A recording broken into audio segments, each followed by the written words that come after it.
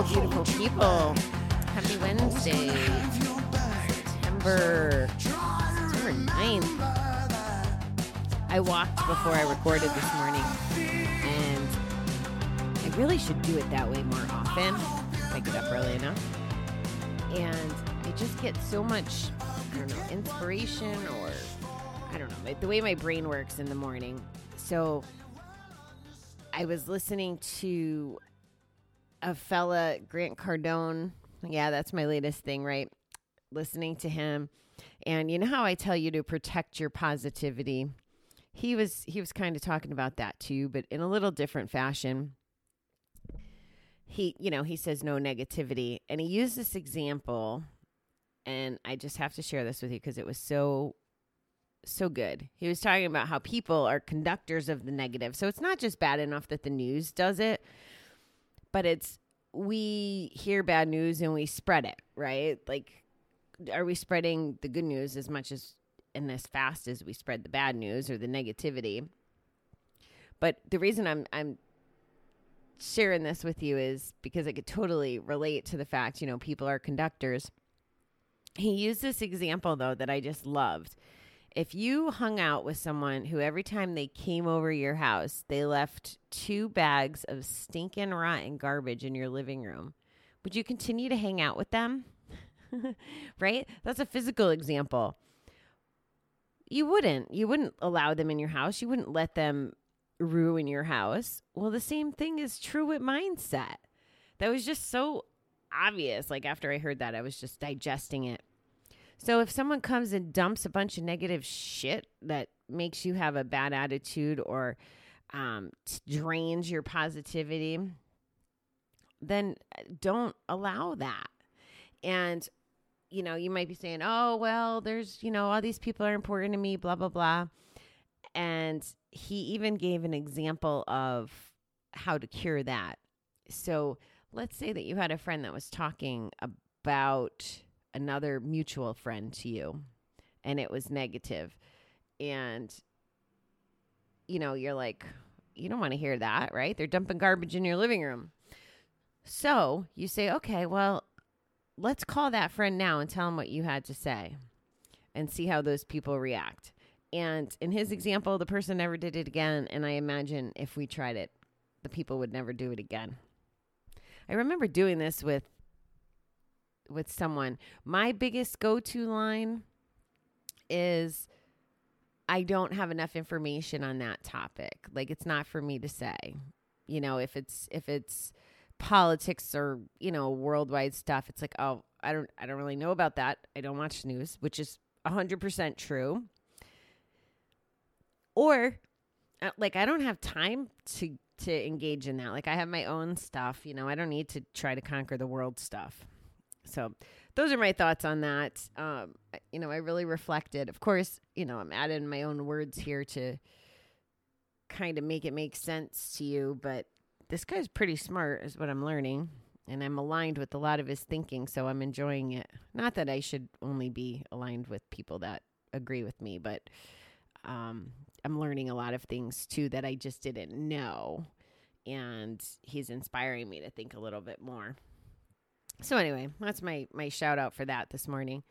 So here we go. September 9th, Og Mandino says, to be everywhere is to be nowhere. OMG. Sobriety has taught us the value of a sense of purpose, a center to target our energies. Too often, we tried to be all things to all people, then ran in too many directions at one time. The typical result was frustration and poor accomplishments. This left us with low self-esteem and even less willingness to pursue healthy goals.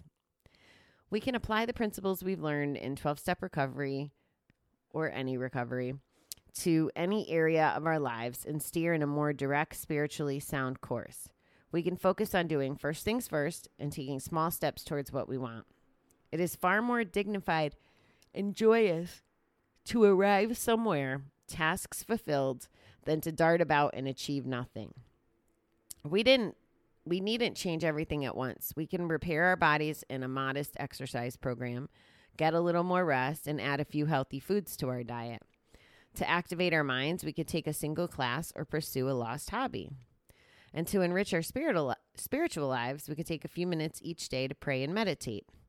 By taking small, humble steps, we stay within our abilities and focus on the true direction we need in our new sober life.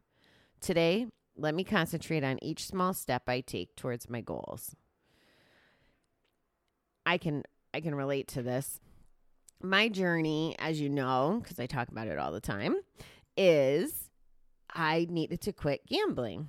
And that was the first thing I did. Now, I was working with someone who wanted to quit gambling and quit smoking at the same time. And I'm like, well, it's going to be stressful enough to quit gambling. Are you sure you want to not smoke too? You know, like, I don't really recommend that. I mean, of course I want her to quit smoking, but I don't want her to overwhelm herself and then fail at both. And I think that that's what this reading is saying. So throughout my path, I had to quit gambling and then fast forward. So if I quit gambling in March of 2017, December of 2019, well, first, the beginning of 2019 is when I started to explore spirituality, right? It was another step.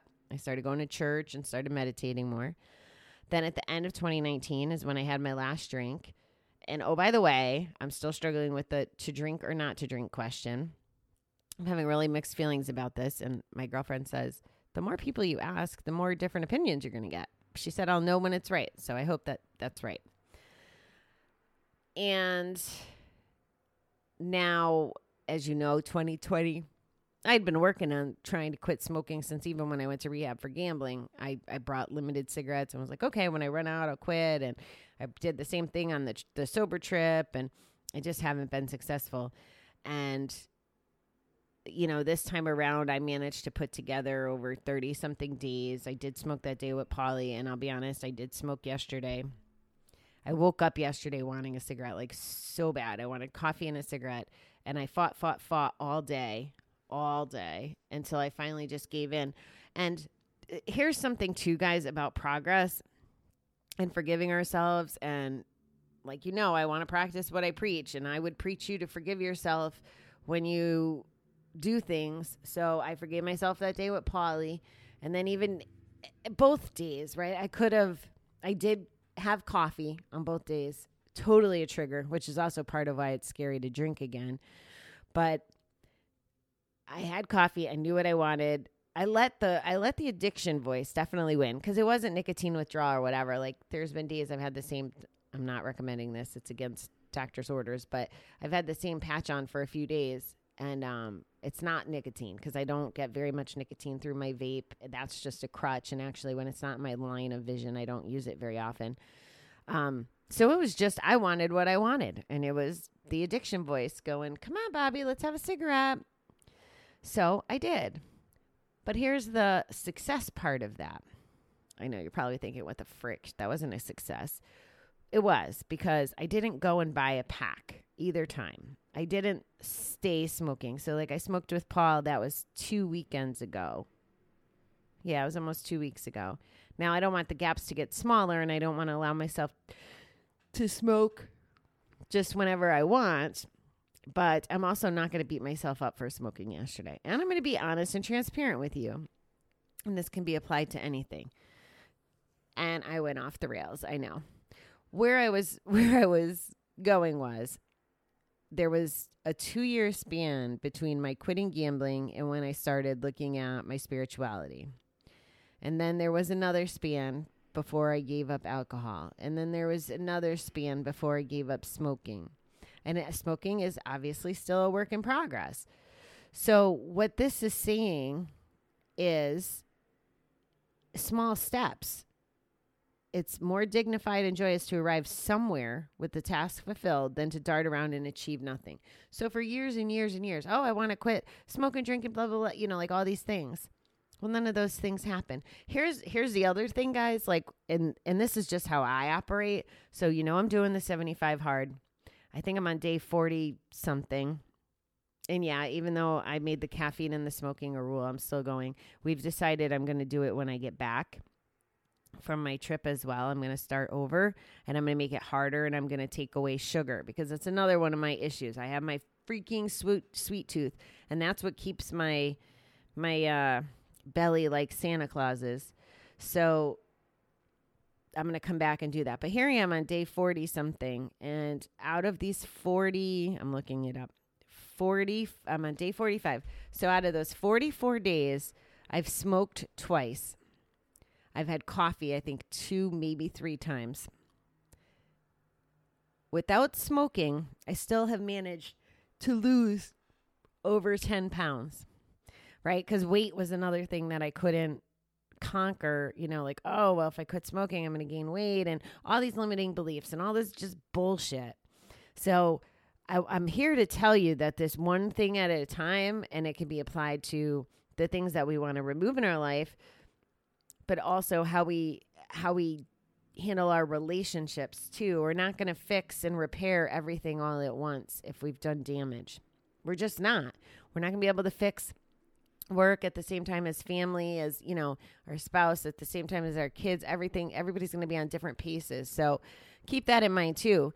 And as long as you stay focused on you and true to you, I mean, even though I'm talking about now an almost 4-year span, if I didn't start somewhere, it would be like the prior 20-something years or 30-something years of trying and failing because I was trying everything at once.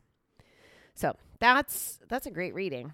And I hope that you can give that a little thought and, give yourself some reprieve and also just decide what it is you do want to focus on. But don't feel like you have to focus on all of it at once. I mean, I didn't even know quitting drinking was really on my radar. So it's just, I don't know. It's interesting. All right, beautiful people. I have to go to my book writing meeting now. So I hope that you have a fabulous day.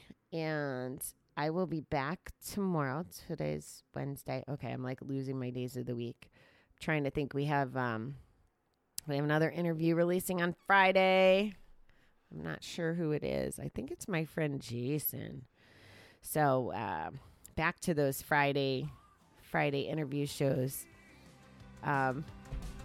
It really gives me joy to connect with people, and I always learn so much and get so much value from other people. So it's fabulous. So I love sharing that with you. All right, guys. Talk to you soon.